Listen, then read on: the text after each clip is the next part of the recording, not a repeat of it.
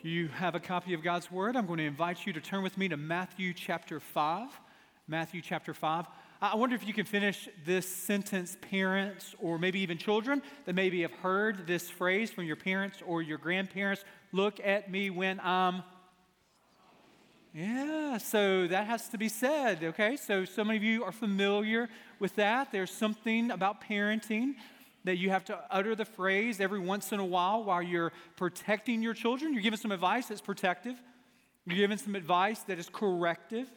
And the response can be, because of the weight of those words and the sense of how uncomfortable one might be in receiving those words, where the ceiling becomes absolutely fascinating as they look up. Or their shoelaces become wholly intriguing to them in the moment as they look down. There are times where you are sharing something that needs to be shared with your children or your grandchildren, and it is very difficult to make eye contact because you don't want to look into the eyes of the person who's saying the words that are hard to hear. Scripture can be that way at times. You know, the words of Jesus that come to us, words like the Beatitudes, that at times we as Christians have a difficulty making eye contact with the very words of our Savior. As he says, blessed are those who are poor in spirit, blessed are those who mourn, blessed are those who hunger and thirst for righteousness. And then we come to the culmination of the Beatitudes, what is arguably the most countercultural part of the Beatitudes, where Jesus says in Matthew chapter 5, verse 10, blessed are those who are persecuted for righteousness' sake, for theirs is the kingdom of heaven. Blessed are you when others revile you and persecute you and utter all kinds of evil against you falsely on my account. Rejoice and be glad, for your reward is great in heaven, for they persecuted the prophets who were before you. Is there any portion of the Beatitudes that's more countercultural than this? Now, certainly we don't full-heartedly go headfirst seeking out persecution just as an end unto itself, out of interest or curiosity. We don't place upon ourselves as followers of Christ this martyrs complex, but we need to be reminded that for hundreds and thousands of years to be a follower of Christ was to, at times, meet the fate of Christ. That Jesus is the blessed one. That Jesus is the one that has purely and wholly inhabited the Beatitudes. Jesus is the one who is the meek one. He is the one who knows what it is to mourn over Jerusalem. He is one who knows what it is to be poor in spirit, to totally depend upon his Father as he hungers and thirsts after righteousness in a perfect way. So it is that Jesus has been reviled. So it is that Jesus has been spoken falsely about. So it is that Jesus is the persecuted one who, through his pain, we are offered salvation through the finished work of the cross of Christ and the resurrection of Christ. He is the perfect blessed one. And as we listen to the Beatitudes, especially in the comfort of our context this morning, we might be tempted to think there's nothing that we can learn, because the context of persecution is most often foreign from our personal experience. So what do we learn in these three verses? Well, first, we learn something about how persecution works in the life of the church globally, the church historically. We see from Matthew's words that persecution has been and is a sign of one's faith.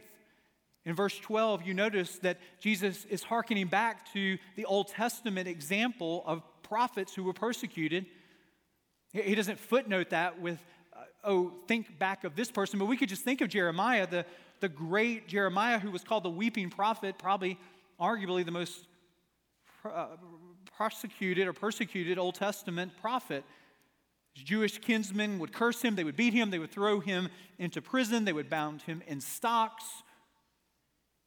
And as he was bound in stocks, he was thrown into a well and left for dead. So Jeremiah knew what it was like to experience persecution. That persecution was the unique soul in which the Christian church was birthed out of. As many as 7 of the New Testament epistles of Paul were written from a prison context. John was exiled in Patmos when he writes the Revelation. We read in the book of Hebrews, in Hebrews chapter 10, verse 35, this great litany that we know to be the hall of faith. And we read some were tortured and refused to be released so that they might gain a better resurrection. Some faced jeers and flogging, while still others were chained and put in prison. They were stoned. They were sawed in two. They were put to death by the sword. They went about in sheepskins and goatskins, destitute, persecuted, and mistreated. The world was not worthy of them. This is our heritage. The Christian church was birthed in the blood of the martyrs. This is your heritage. This is my heritage. And we live in a day and age that has no place for this vocabulary, that has no place for this experience in the life of the church. You remember that 70s country song by Lynn Anderson where she says, "I beg you pardon, I never promised you a rose garden." We have some rose garden promising churches. We have some rose garden promising pastors who said to be a follower of Christ, it automatically will introduce you to a life of ease and comfort and material gains. And there's no place for Christian suffering. There's no place for a vocabulary of persecution. There's no place for Jesus' words. Jesus has not promised to be your genie in the bottle that you can rub 3 times with your prayers, and out he comes to grant your every health, wealth, and material gain and prosperity request.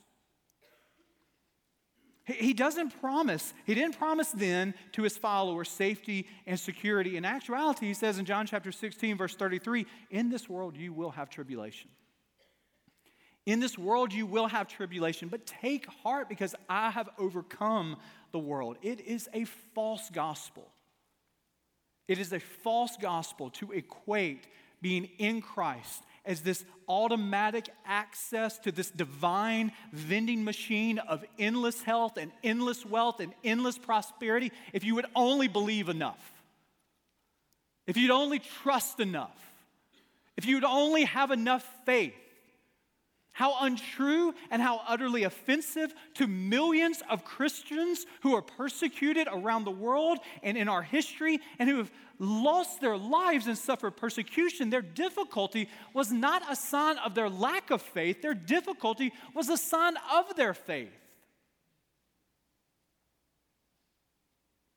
And we must say anathema. We must say no. We must say this is not true. It's not true then, it's not true now, and it's not true in the history of the church. Persecution has often been a sign of one's faith. Secondly, persecution often increases one's longing for heaven. Notice that this beatitude, unlike the other beatitudes, which are pithy, one-verse statements, this one has 3 verses, and the repetition of this beatitude is a repetition of the promise of the reward in heaven. Again, in verse 11, "Blessed are you when you're persecuted for righteousness' sake. Theirs is the kingdom of heaven." Then the repetition, "Rejoice and be glad, for your reward is great in heaven." Notice that throughout church history that a person who faced persecution had the promise that this world, like it is not our home. This is not our final destination. That God has a redemptive plan to lead us to the new heaven and the new earth, and this world as it is passing and will be redeemed and restored like it was in Genesis 1 and Genesis 2. That is our final destination. That is our permanent address.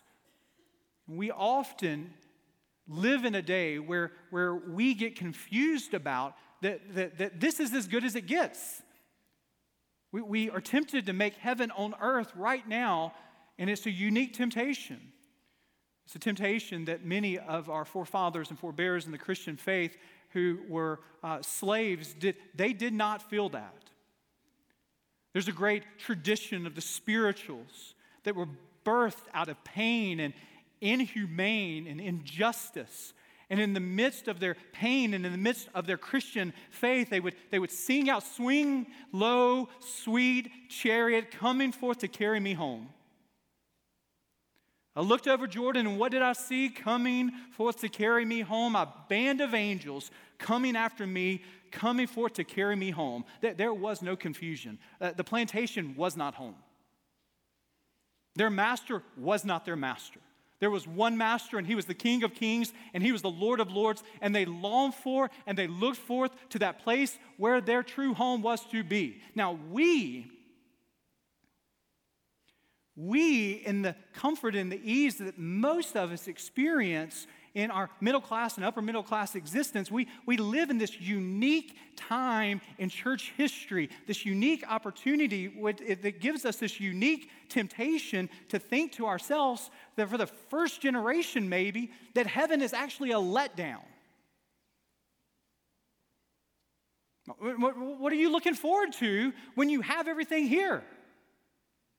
What do you even actually hear it? And pain and loss is personal to me, and pain and loss is personal to you, and we certainly understand why someone who is tragically taken from this earth in an untimely way, there'd be a temptation to go down a litany of things that they did not get to experience. But so often we exclusively see loss of a Christian in those terms of what they miss on earth.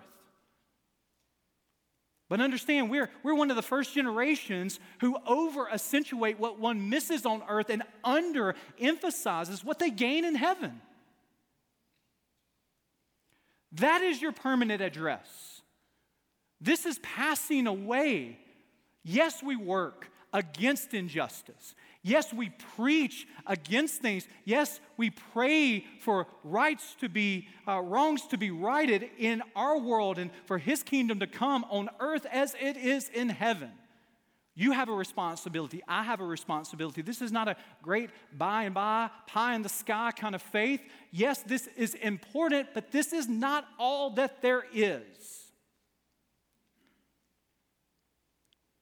And so we must be reminded as we think through this that Satan has a way that is uniquely tempting to all of us, to blind us to what we have to look forward to by thinking of what we will miss here. I love the way C.S. Lewis in an address, a sermon called The Weight of Glory, says we are half-hearted creatures, fooling about with drink and sex and ambition when infinite joy is offered to us, like an ignorant child who wants to go on making mud pies in a slum because he or she cannot imagine what is meant by the offer of a holiday at the sea. We are far too easily pleased.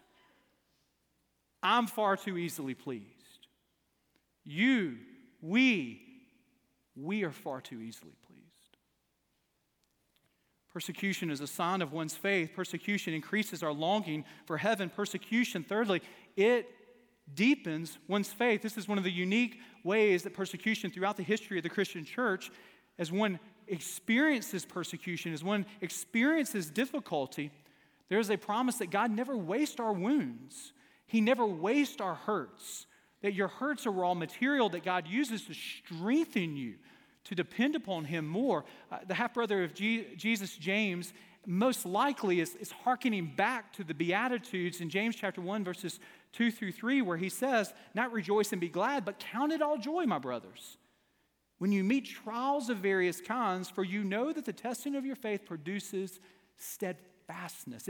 It's a way of saying that what you go through that is difficult, God works all things together for those that love Him and are called according to His purpose. All things working together, God in His unique sovereign plan has providentially allowed pain and difficulty and even persecution to be those things that grow our spiritual muscles.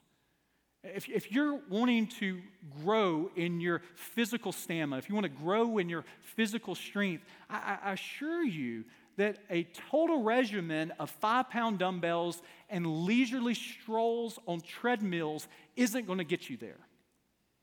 It's just not. there has to be a sense of stretching and a sense of pressing and a sense of the weight being overbearing to us to grow us. And so God sovereignly uses those things that in our own strength we cannot stand under. But thank the Lord that we're not alone, that He has promised that He will never leave us nor forsake us. And in the midst of difficulty, in the midst of trial, and even historically in the midst of Christian persecution, He is there, and it's in that raw material of the messiness of life and the sinfulness of humanity that God has used that to make the church depend and look more like Him. And so we look at the Beatitudes and we realize that persecution is a sign of one's faith. It increases our longing for heaven. It deepens our faith in Christ. But then we must ask the question, well, what's our response? What's our response, especially in the day and age where persecution is not the experience of many, if any of us in this room? Many of us will not suffer persecution. Many of us know nothing like what is read in Hebrews chapter 11. Many of us know nothing what it's like to think of the church tradition that tells us that the first followers of Christ, the early disciples, less Judas, were 11 of them. 10 of them would meet, according to church tradition, deaths by martyrdom. Peter, most famously, was being crucified, and he said, I am not worthy to be crucified as my Savior was. I desire to be crucified upside down. I mean, this is our heritage here. Many of us, none of us will experience that, most likely. So then we have to ask ourselves, well, then what is our role? Well, our first role is to pray and support the persecuted church today. Pray and to support the persecuted church today. There is a temptation to lose global perspective. There's a temptation for us in Birmingham, Alabama, to be isolated from the truth that there's never been a time in human history where it is more dangerous to be a Christian than it is today. Do you understand that approximately 215 million Christians face significant levels of persecution today? According to an organization entitled Open Doors, that has a great mission to make the Christian church cognizant of persecution around the world. According to Open Doors, 1 in 12 Christians today live where their faith is illegal, forbidden, or punished. 1 in 12. Every month, according to Open Doors, approximately 255 Christians are killed. 104 are abducted. 180 Christian women are assaulted for their faith.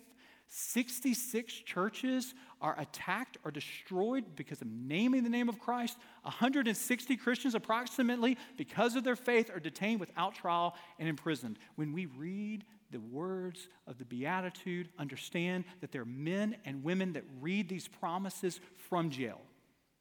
They're men and women who do not have a father or a mother. They're children who grieve the loss of parents because their parents named the name of Christ Jesus, and they're orphaned because they stood for Christ instead of bowing to the culture. And so as we gather together as a part of the body of Christ, and the body of Christ is much larger than this church. And what a wonderful privilege that we have, as we heard Travis and the great partnership that our church has had with Go Love Tell in Maine. And to see the wonderful fruit of what God is doing in and through the faithfulness of that congregation, and to know that our church has had a little bit of a privilege of that narrative and God's sovereign will to be a part of what God is doing there. Open Doors has what is called the World Watch List.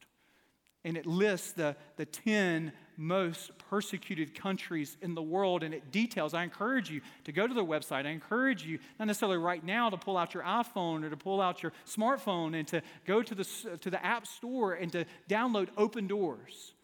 It's a great prayer tool to get us out of navel gazing, to get us with a global perspective of what people who name the name of Christ face on a daily basis. And I tell you, for us as a family to allow us to have the privilege of praying for believers in North Korea and to pray for believers in Afghanistan and Somalia and Pakistan and Sudan and Yemen and Iran and India and Syria. For my 3 boys that are 13 and 11 and 7 that have so much comfort and privilege that can take for granted what it means to name the name of Christ, it can transform your family devotions. And I encourage you.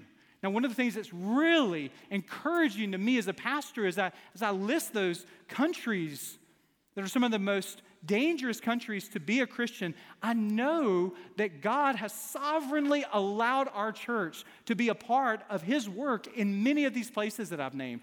There's some places and some countries that we have the opportunity to have church members connected that are looking for and working toward physical platforms to be able to point people to the spiritual source of salvation in Jesus Christ.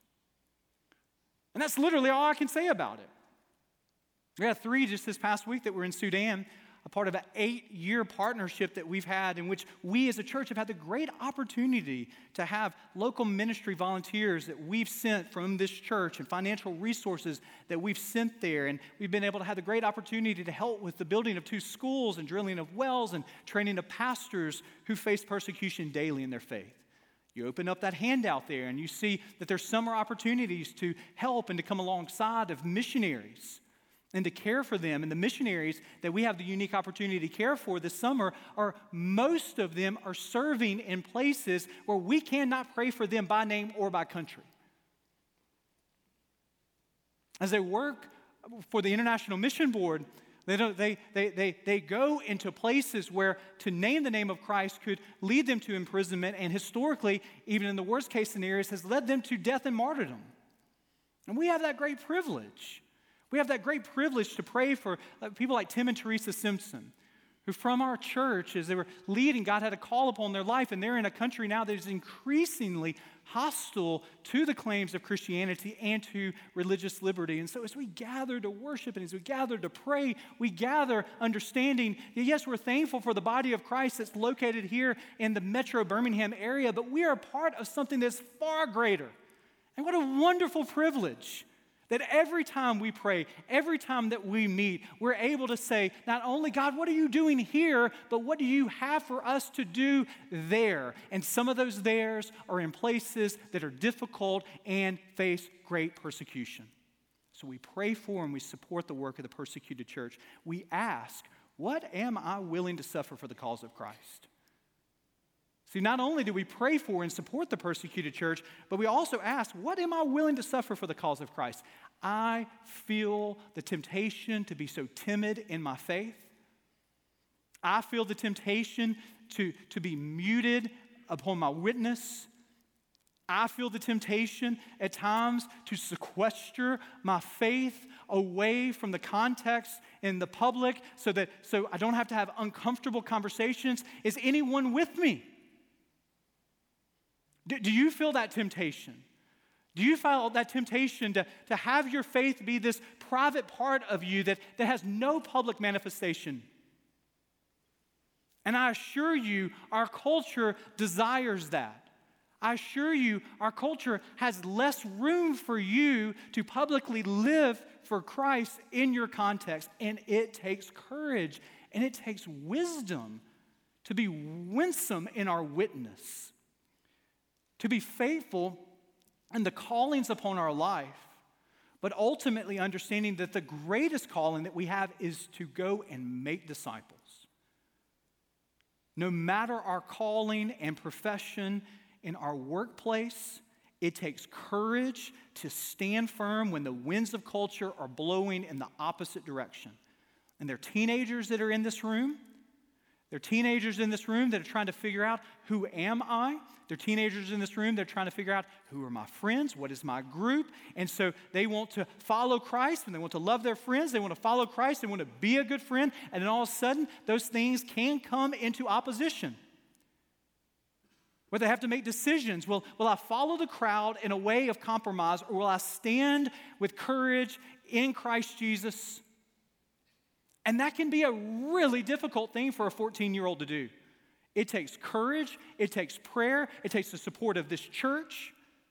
But not only can it be difficult for a 14 or a 17-year-old, something can be difficult for you at 44 and 54 and 64 and 39 and 74 and 84, who feel as if, I want to put my faith over to this place here and sort of be an anonymous Christian, lest I rub someone the wrong way, lest I say something that is offensive.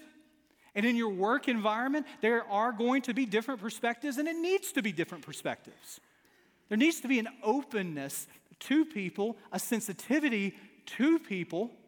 But does that mean a wholesale capitulation of your faith? Does that mean a wholesale throwing out of your convictions where you come to a place where what is right becomes what is wrong in your eyes, and what God says is wrong becomes what is right? Many of us will have to answer that question, and we have to answer that question where the rubber hits the road Monday through Friday.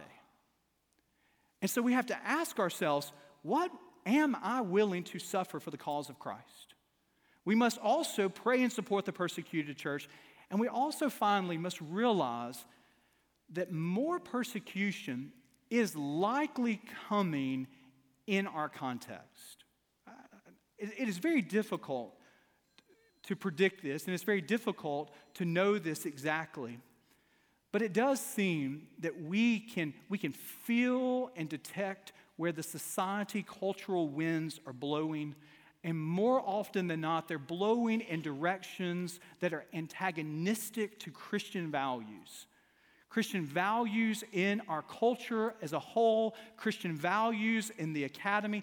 Oftentimes, our culture values being open-minded about everything. The slogan of Planet Fitness is the slogan of our culture. We are a judgment-free zone.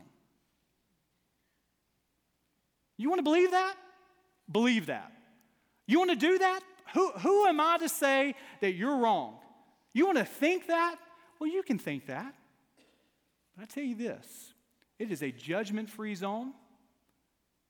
It is open-minded until, interestingly enough, the name of Christ is mentioned often. Anything and everything is good until we start talking about the name of Christ. And it's in that point that there's hostility that is increasingly there. And understand what I'm not saying. I'm not saying persecution. We as Christians, we need to move away from being so easily offended in our culture. So often we're talking about persecution, and we're telling stories about when I went to the grocery store and the cashier said Happy Holidays instead of Merry Christmas. That is not persecution. We're far too easily offended, and we're far too easily majoring in the minors here. And when you have a global perspective, boy, it helps you think through this a little bit better. And so, going forward, we will, just holding truth that has been for thousands of years agreed upon in the Judeo-Christian culture. Like, for instance, that marriage is between a man and a woman to death do us part. Just to hold that truth from Genesis 1 and Genesis 2 that has been agreed upon at every turn within the Christian church until the last few decades. To hold that is increasingly viewed in our culture as antiquated at best, hate speech at worst.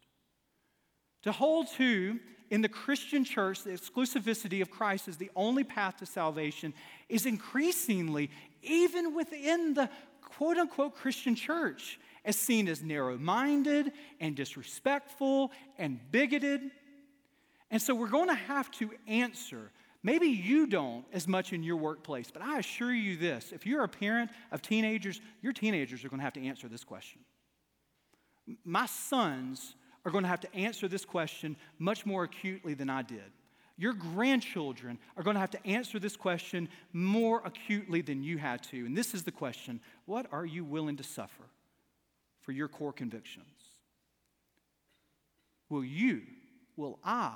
we as a church choose the path of compromise, Or will we stand in the truth of God's word? Will we be blown by the popular wind of change that is always moving and always shifting? Or will we stand firm, rooted in the unchangeable nature of Christ? This is a question that more often than not in the years to come will cost us when we answer and stand firm with Christ. But no matter what it costs, no matter what one experiences, in the days to come and the decades to come, this is still true.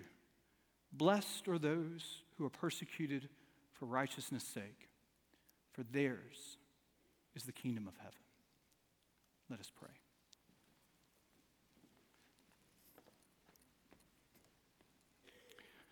Gracious God, we come to you this morning twofold, praying, interceding, understanding that there are those that are reading this passage of Scripture across the world today, and some of them are reading it in their heart language or memorizing it in the heart language, and they literally are in prison for their faith.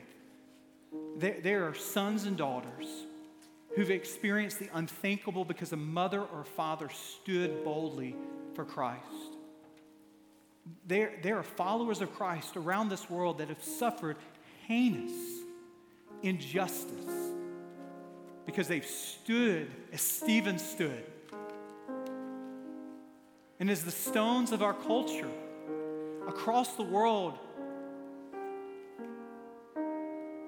are beating upon Christians and causing many to say, is it worth it? I pray that today you would encourage that Christian that is suffering true persecution, true loss, true despair.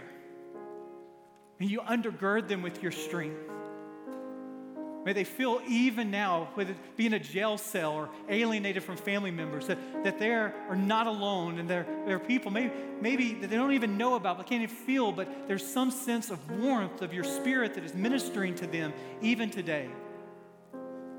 And help us, God, to be led and to be courageous and to be wise. You have planted us in a city that you have called us to love, but we understand this is not our ultimate home. That we have dual citizenship. What you call us to now is important, but we answer first and foremost to you. And so help us be courageous and wise, to be salt and light in our families, in our workplaces, in our communities. Give us your Spirit. We need you. Oh, how we need you. It's in your name we pray. Amen.